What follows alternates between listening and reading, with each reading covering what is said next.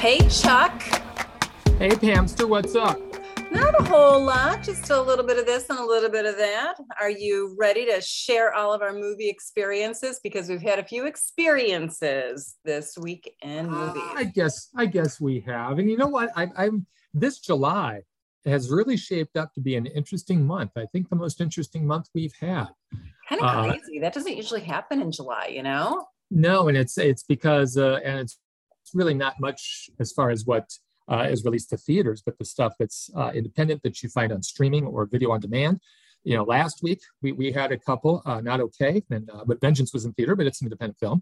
This week we got a couple. Next week we got a couple. So again, this is what gets me excited about doing this, is talking about, you know, movies that surprise us, movies that are intelligent. So yeah, but I want to start with a piece of very interesting news out of Hollywood. Cool. I can't wait to hear. What is it? Yeah. Now, I know that you are a superhero movie aficionado. I know everything and can do a flow chart with my eyes closed on DC and what's the other one? Marvel. Yeah. You got your fingers on the pulse. Got it. What's up? Something happened yesterday at Warner Brothers that people in the industry are calling unprecedented. They made a movie, a Batgirl movie. Oh, I saw this actually. Yeah, and the original budget was $75 million. It is rumored that it went over budget by to 90 or 100 million.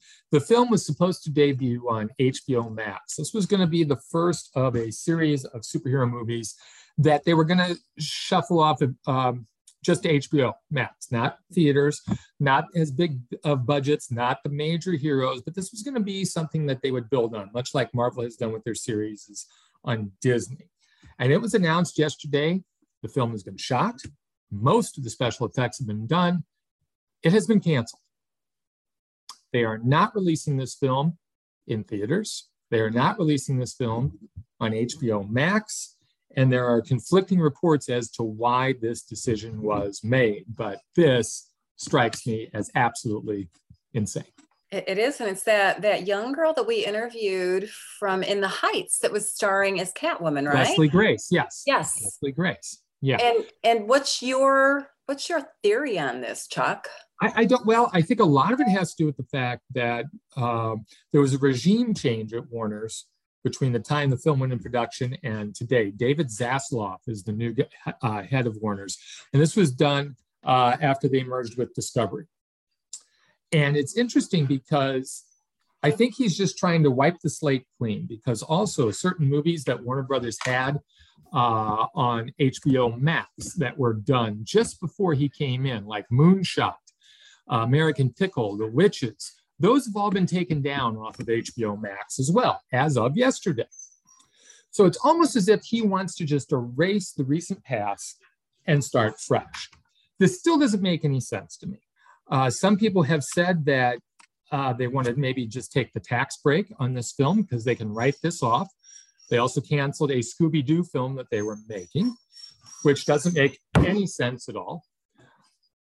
I mean, the high interest of this film, you can't tell me that if you put it out in the theaters, it wouldn't make back its cost. Yes, they said that they would have to maybe spend another $25 million to promote it. If the budget went over to $100 million, you throw that on, $125, you're telling me a Batgirl movie with Michael Keaton returning as Batman in certain scenes as well wouldn't make that money back. This doesn't make any sense. No, it really doesn't. And on the emotional side of things, I feel so bad for this young woman. Oh, can you imagine? You know, you get your start. I mean, her start was In the Heights. She didn't have. And that movie didn't do as well as it should have. No, very, very true. But what a talent. And then to hear that she was cast in the main role, and then to find out that all your hard work and efforts and your excitement are just, you know, you like the balloon wasn't just popped, it was shattered, you know? That's just this would have emotionally difficult. Yeah. Oh, yeah. And there are other reports that say that some people have seen it and they use the word irredeemable as far as the quality of the film, which I also have a hard time thinking of as well. You can't tell me that people weren't looking at footage as they were making this, making sure everything was in place, and then all of a sudden you almost completed and it's crap. I mean, yeah, bad movies get made, but irredeemable seems to be It's kind of harsh. That's an extreme statement. Even for a critic. Yeah. Even for a critic. And this was an executive or someone at the studio. So I'm quite sure that there's somebody at the Hollywood Reporter and somebody at the Variety magazine, as we speak, digging into this. I know we don't have the whole story, and I'm very intrigued to see how this plays out, because obviously this story is not done yet. Yeah, definitely. Well, we'll keep everyone updated on our Facebook page as we hear things. And if nothing, then hopefully we'll know something by next week when we record this podcast. But we do have a few things opening in theaters and as well as streaming. I think I am just not on my game today, Chuck. We've got Easter Sunday. But that's funny because you look so well put together. Don't I though? Yeah. So, I mean, it's just odd that you are stumbling, because physically, I mean, you're, top notch. Which red carpet are you headed to tonight? You're right. Yeah. This Chuck is referring to my no makeup, sweaty hair, and looking pretty like I've been out in the woods for about a day or two. You don't need makeup. I don't know why you bother. Yeah, I can't imagine why. So red carpet ready. But yeah, it's just been kind of a busy day. And we did have an interview yesterday. Well, you had an interview. I had an interview. Yes, we unfortunately had a technological glitch, much like my speech right there. And Chuck's audio did not work. So it was kind of, I mean, your dream come true. No, right. Let's shut Chuck up. Actually, I had the whole thing planned out. Just slip the guy $20 not to hit the button. Right. I mean, what happened there? Where I started off the interview and asked a question, and then, as Chuck and I always do, we take turns back and forth. And I stopped to allow Chuck to speak, and I continued to not talk. And Joe Coy, who we were interviewing for Easter Sunday, he's sitting there with a smile on his face, looking like, what the hell's going on here, people? The wonders of Zoom. Gotta love it. And I'm looking at Chuck, and you're just shaking your head. I'm like, okay, looks like we got a tech problem, so we'll keep going. So why don't you then talk about Easter Sunday then, because that's what we were interviewing him for. Let's do that. This is about a Filipino man, a comedian. He plays Joe Valencia, Joe Coy, who I'm sure most of you listening to this podcast know his stand-up comedy. He's been on anything and everything, and I believe he's one of the main people with Chelsea Handler, both personally as well as on her show. And he plays a dad who I believe is divorced, and he brings his son, who is half Filipino and half American, to his mother's house, to Joe's house for Easter Sunday. Well, the whole family gets together, and he really doesn't want to go. He's up for this big part, and he doesn't really want to be at Mom's on Easter Sunday because Mom and his aunt are having some kind of a tiff. They don't know what it's about. It's always all this drama, and he just doesn't want to get involved in it. But as mother's guilt is very effective, he ends up taking his son on the 4 or 5 hour drive down to, do you remember the name of the town? Daly City, I think it's called. I guess it must be a very Filipino area. Apparently it's outside of San Francisco. Okay. And they have one of the most eventful Easter Sundays one could possibly imagine, filled with crime and a little bit of violence and a little bit of thriller and mystery as Joe comes to terms with who he is, and his son finds out who he really is, and how this family, this dysfunctional yet loving family, much like everybody else's family, can figure out how to make things work. It is definitely a comedy. There's a lot of over-the-top issues and events that occur. And while it's focused around the Filipino culture, it's really a story about family and love and how important family truly is, and the bond that they have with one another. This is just crazy good fun, and I had a great time with it. Chuck, before you weigh in on this, I'm going to go ahead and play a little clip from the interview. Let's talk about guilt. There's a lot of mama guilt here. And can you talk about that? Because I think maybe there's a difference between a first generation American versus maybe someone who's been here a little while longer. Or maybe you can even talk about that creepy baby Jesus. Yeah, yeah. You know, let me talk about baby Jesus real quick. When I watched Talladega Nights and Will Ferrell said, I like to pray to baby Jesus, everyone was laughing at the joke. But I was like, hey, we pray to baby Jesus. That's a real thing. So when I heard that, I was like, I got to put that in a movie. When I get a movie, I'm going to put baby Jesus in that movie. So people need to see this.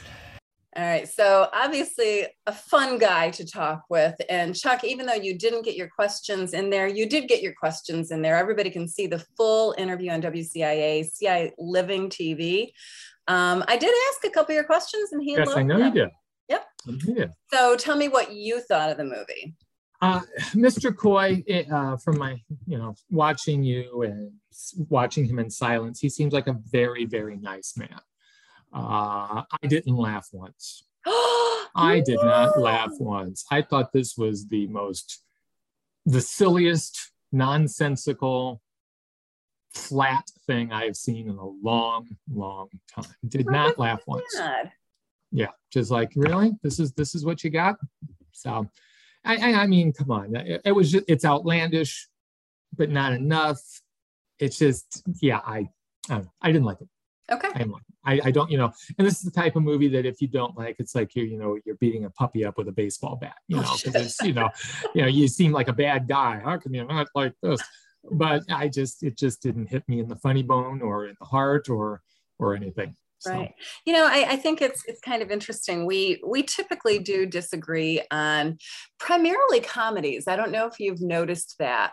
Yeah, I have a sense of humor and you don't. Yeah, I know. Right, that's not what I was thinking. We have a very different sense of humor. Typically, there are some, I think our dark comedy is definitely similar. But I think just regular straight, this is a silly movie. And to me, I was in the mood for this. And there was a movie a couple of weeks ago. What is that one? Mrs. Smith. Mrs. Harris, Mrs. Smith, whatever it was. I just wasn't in the right mood for that, I think. And I think I was in the right mood for something just farcical. Hardly farcical. But, Gene Siskel once said in an interview I read, he said that he didn't think that movies revolving around humor or sex should be reviewed because they are so subjective. I mean, what you find funny leaves me cold, vice versa. Also, sexual nature too. What might appeal to me won't appeal. So, I mean, it's incredibly subjective. And I always thought that was a kind of an insightful little tidbit from him. So I guess anytime movies of that nature are reviewed, you should always just kind of take it with a grain of salt. Or like I've said to people, you find a critic that you read or listen to consistently. And when you realize that your taste kind of matches up with theirs, well, then you listen to them, especially with movies about that. Well, I think that's true about most movies, to be honest with you. Anything that is so subjective like this, then you do find a voice that you seem to agree with most of the time. I'm curious, with Siskel and Ebert, who did you typically gravitate toward? Like, oh, if he liked it, I'm going to like it. I always thought Siskel was a little bit more harsh. Okay. Towards films. But then conversely, there were times when Ebert, let certain movies off the hook that you would see and you're like, really? You like this? So yeah, it was always kind of a crapshoot with them. But I tell you, I think the thing that when I really listened to them was when you could tell that either one of them was passionate about a film. You could tell that they were, best thing I've seen in a long time, passionate, very emphatic in their review. Then you really pay attention. And even if it was maybe out of my wheelhouse, give it a shot. Okay. And I hope that we convey the same thing. I hope so too. There was one critic in Chicago, I think he just recently passed away, Michael Wilmington. Yes, with the Tribune, yes. I knew that if he liked a movie, I wouldn't, and vice versa. I had polar opposite taste as he did. Well, that's what my father-in-law says about me. If you like it, I know I'm not going to. I'm like, there you go. Sorry. Not every movie can be Smokey and the Bandit, John. I'm sorry. So yeah, that's the way it is. So do I need to edit that out, or are we clear? No, no, they're not going to listen to it, right? Oh, she doesn't. She doesn't listen to anything I say, and he won't either. So all right, it's staying in there, people. All right, you heard all the candid talk here. Oh, that's nothing. All right, so what else we have going on this week, Chuckster? We have Bullet Train. Oh, let's chat about that. You and I saw last night the Brad Pitt and quite a few other people, Ton of people. all playing assassins. They're on this bullet train. It starts in Tokyo, ends up in Kyoto. Apparently, it's a long trip because, boy, this movie, it's quite a trip. And they're all after a briefcase. I mean, basically, that's the basic premise of this. They're all after this briefcase for a wide variety of reasons. It's really a simple story, but it's made more complicated by a couple of different things. The director, David Leitch, he came to prominence with Deadpool 2. They spend an awful lot of time filling in backstories of every one of these characters. You've got two assassins who work together, Aaron Taylor Johnson. Who's the other guy's name? You like him. Brian Tyree. Yes, I like him a lot. Yeah, they have their backstory. Then you have Joey King, who's ironically named Prince, and she's got her backstory, and we got to get into that. And then there are a few other people. And Michael Shannon pops up. I forgot he was even in the film. It takes so long for him to pop up. And they're all after this briefcase. And yeah, there's a lot of fights on this train. This is a roomy train. Oh my God. The fights they get into, it's not like any train I've been on to, with the whirling and the kicking and the jumping that goes on. I mean, it's pretty incredible. I'd like to take a ride on this train, quite frankly.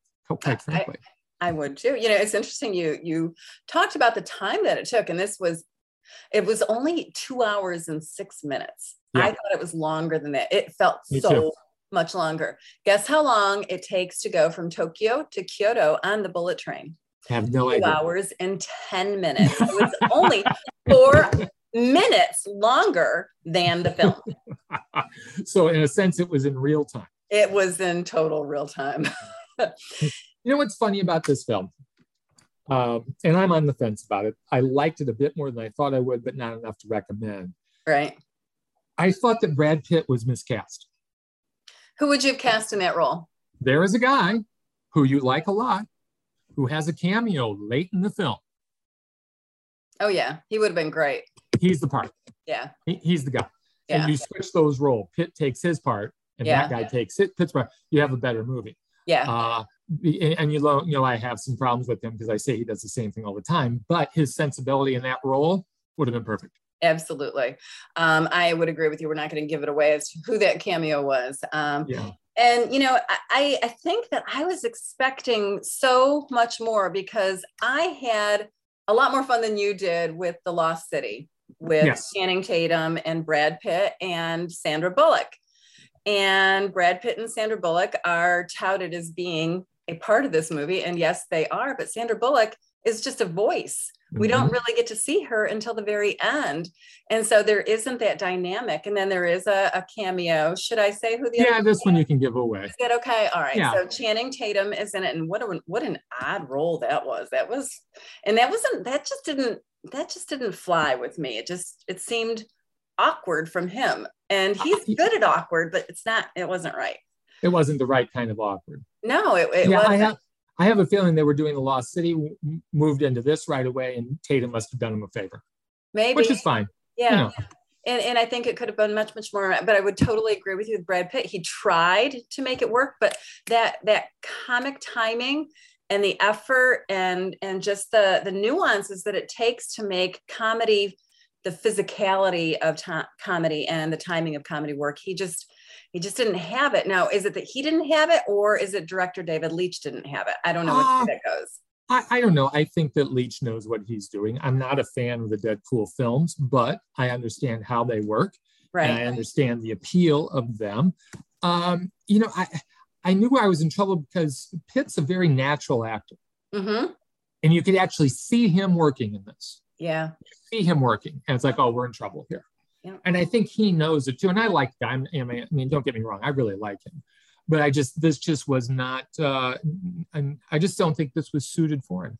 Yeah, I think it went off the rails pretty quickly, and I think they had so many characters, and yes, it was based on a book, and maybe it was a much more interesting book, but I just couldn't get behind each of the characters and how, yes, they are intertwined, and you learn how at the end, but I just didn't care by the end. Well, you would maybe care, and it would maybe be intriguing if they had gotten to it sooner. Yes. We're exhausted by the way too long. They did. Yeah. So it's funny. I was looking back at Pitt's filmography as I was writing my review for this. You realize he turns 60 next year? 60. Looking pretty good. Yeah. But I mean, I couldn't believe it. And then he's a guy I think we've taken for granted. I mean, he's had a 30-year career. Yeah. 30 years. Yeah, I remember first seeing him in A River Runs Through It, and I thought, oh my God, this is Robert Redford's son. Completely. Yeah. Completely. And you look back, and he has been in some major films. His film production company, Plan B, I mean, they do some good things. I mean, he has 2 Oscars, the winning one for Once Upon a Time, and then as producer for 12 Years a Slave. I don't think people realize what a reach he has as far as production is concerned, too. But I don't know. I just thought Bullet Train was a misstep for him. Yeah, I would agree with that. I think his Plan B productions are pretty outstanding. I know some of the books that I have read, I have a friend who I call if I find a book that I think would be a good movie. And he's like, nope, Plan B already optioned it. So there goes my $1 million. There you go. Yeah, The Big Short was another film that he produced. Oh, is it really? Okay. Yeah. Interesting stuff. Interesting guy. Yeah. So I would skip this one. It's a slog. It's a slog. Yeah. What else do we have, Chuck? We've got one more. A movie I think there's a movie that you're in denial about because I asked you to watch it again. Okay. And I don't think you did. Resurrection. You know what? I tried to, but my link expired. Your link expired. Okay. It did. Right. And I believe that there is, all right, you go ahead and explain to everybody what Resurrection is, and I'll tell you what my issue is, although I don't want to give anything away, so it's going to be very vague. This is a difficult film. There's no question. This is a difficult film. Rebecca Hall stars as a woman named Margaret, and she's got it together. I mean, almost to the point, actually to the point of being obsessive. I mean, if there's a ring left on a table because of a glass, she wipes it up. If something's a little bit off kilter on her desk or whatever, she puts it in place. And there are people like that, but you can tell she's pretty tightly wound. She's got a good job. She's a corporate executive. I'm not sure what she does there. It's not important, but she's got it together until she goes to a business conference. And at a business conference, she runs into or sees across the room someone that she knew a long, long time ago, someone that she never thought she would see again. And this gentleman, I believe his name is Mike, I'm going to look it up just to make sure, is played by Tim Roth. Yes. Now, as we know, Tim Roth is a creepy guy. There's no question about that. And this role is tailor-made for him. No, David. His name is David. Margaret thinks that maybe it was just a coincidence, no big thing. She tries to put it behind her, but then she looks out and there's David the next day sitting in a park across from where she works. And she knows that there's something up because this guy is supposed to be long in her past, forgotten, moving on, and him popping up is not a coincidence. And in fact, when she does confront him, yes, he wants something from her. This movie, and I hesitate to give away much more. You should tell me whether I can, because this is an odd film. But what this film is about is emotional and psychological abuse. Yes, yeah. This man likes to control people, manipulate people. That's how he gets off. There's something missing within him, and this is how he fills that gap, by manipulating and controlling people, masking it as he's doing you a favor in making you do these certain acts. Margaret ends up fearing for her daughter's life because she feels as though she may be harmed by this guy. And she unravels and unravels and unravels. And I have to say, I think the thing that kept me hooked on this thing, and I'm still wrestling with the ending. Okay, that's where I have the issue. Yeah, and I can understand that. I understand that completely. Okay. But Rebecca Hall, my God, what a performance. She has, I make a list of best scenes of the year. She has a 7-minute monologue here in which she tells us the background between her and David. And it is just a galvanizing moment. I found myself holding my breath, leaning forward towards the screen. And it's not a big histrionic type thing. It's very subdued, but incredibly powerful. And she had me hooked. And because of her performance, I was able to get through or get over the problems in the script or the ambiguity in the script. I mean, this is not a perfect movie, and it doesn't give you all the answers you want, but I don't think that's the point. I think the point is that, there are people in this world who are damaged. They take that out on other people. And I think there are people who, as victims, allow themselves to be victims because they feel as though their self-esteem is so low that they feel as though that is what they deserve. At least that's what I took away from this. I think that's their comfort zone. Yeah. And some of the abusive behaviors that come back into her life makes her submissive and comfortable. Which was very disturbing. I did have issues with the script, and I absolutely had an issue with the ending. Those holes in that script, her performance, while amazing, couldn't make up for those holes for me. It psychologically took me out, and I questioned what she was doing and why. I sometimes, as I was going through this, I was wondering if perhaps we were seeing this from her point of view, and those holes in the script were there purposely. Elements of denial that she did not want to deal with. Behaviors that you do that outsiders would view as inexplicable.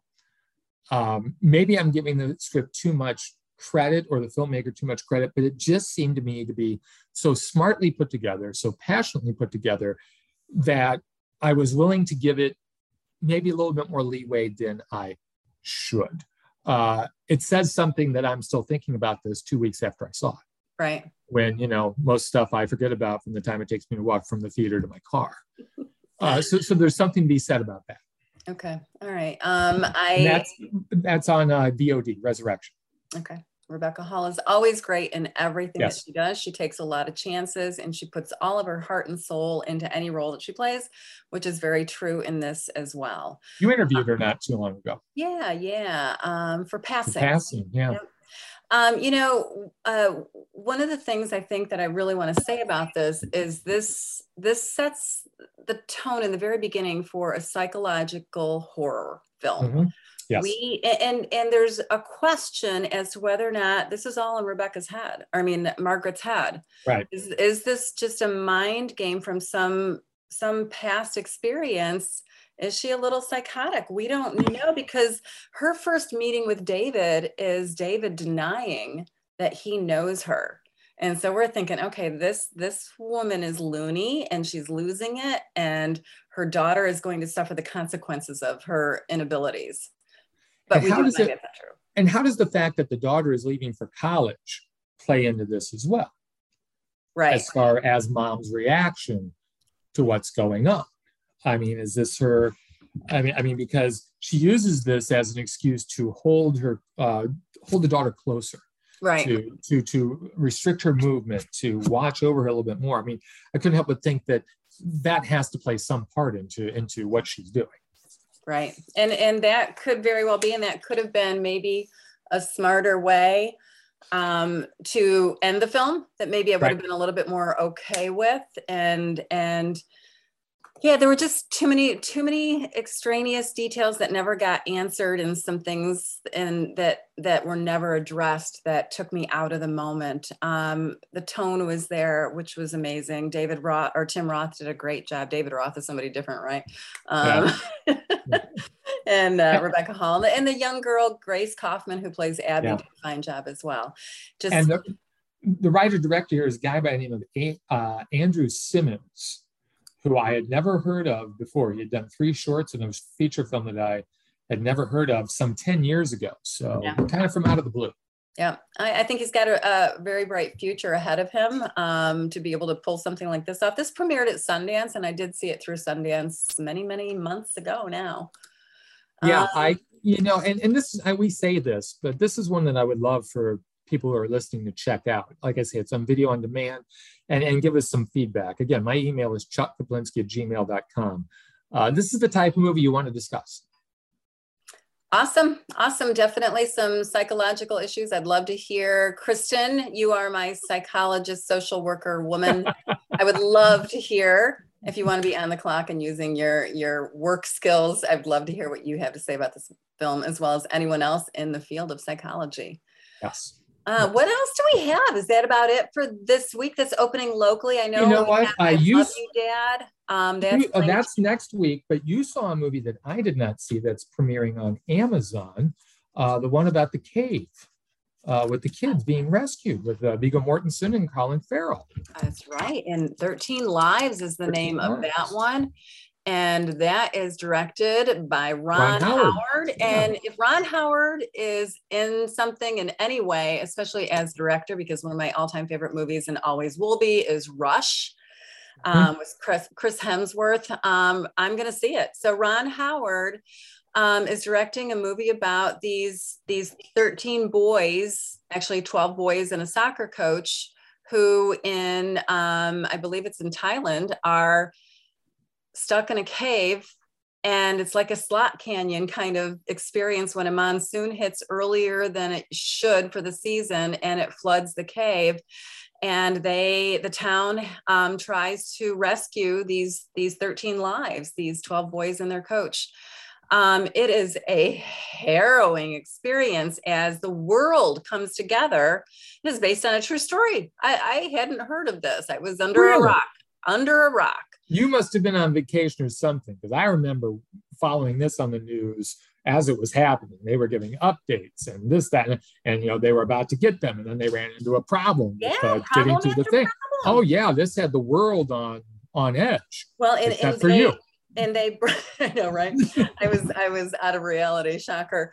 But they had a lot of different people from all over the world, and three of those people, Viggo Mortensen plays Rick Stanton, Colin Farrell plays John, and the two of them are these expert cave diver rescue people. And then we have Joel Edgerton playing Harry, Dr. Harry Harris. And he's also a search and rescue diver, but he's also he's an anesthesiologist. And these three men are pivotal in making this experience have a happy ending. But oh my God, I loved how Ron Howard put this together, because we saw what was happening outside of the cave. We knew when these kids took their bikes and didn't go to the party, they didn't listen to mom and dad and come straight home after practice. We knew they were going to get trapped in this cave, because we know this damn kids not listening to mom and dad.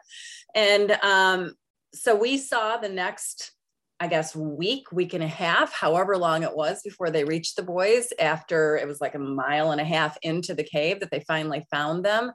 But we experienced everything that the parents were experiencing, that the news and the politics that enter into this, because there's the governor of the state, and then there's the townspeople and the mayor, and how people take falls for different things. And if this goes sideways, who's taking the fall for this one? And the conversations between Rick and John, Viggo and Colin, their expertise and what they know is going to happen. Oh my God, I was there. I was holding my breath as they were going into that cave and scuba diving. Scuba diving is something that I cannot do. Right. It is a claustrophobic feel to the film, which is, it is an immersive experience. If you want to see this, do not wait to see it on your home screen. Go to the theater and be immersed in it and know what these people did. Ron Howard is an extraordinary filmmaker, and he takes us there. And it is a beautifully told story. Colin Farrell, amazing. Viggo Mortensen, incredible. Joel Edgerton. I mean, the whole crew is just absolutely incredible. So, and if you can't find this in theaters, it starts on Amazon Prime on August 5th, Friday. Oh, it does. Okay. Yes. Well, see it. Hopefully you have a home theater that can really immerse you in the experience as well. Turn off all the lights, put your phone away, and immerse yourself in this. Hold your breath. It's a long ride. So a big week. And, we'll have more to talk about next week. A film I really loved, Emily the Criminal. A movie you have seen that I haven't seen yet, but will. What is it? I Love You, Dad? Or I Love You, Dad. Love You, Dad with Pat No, I Love Oswalt. My Dad. I Love My Dad. I Love My Dad with Patton Oswalt. And I'm sure there's a couple other things too that will kick around as well. All right. And that does it for another episode of Real Talk with Chuck and Pam. Check out our Facebook page, follow us, subscribe. We don't overload you with stuff. We just send you our contests as well as our podcasts. And do the lesson that you learned in kindergarten with the podcast. Share. Share. Good job, Chuck. The teacher comes out. That's me. All right. Thanks for listening, everybody. Bye.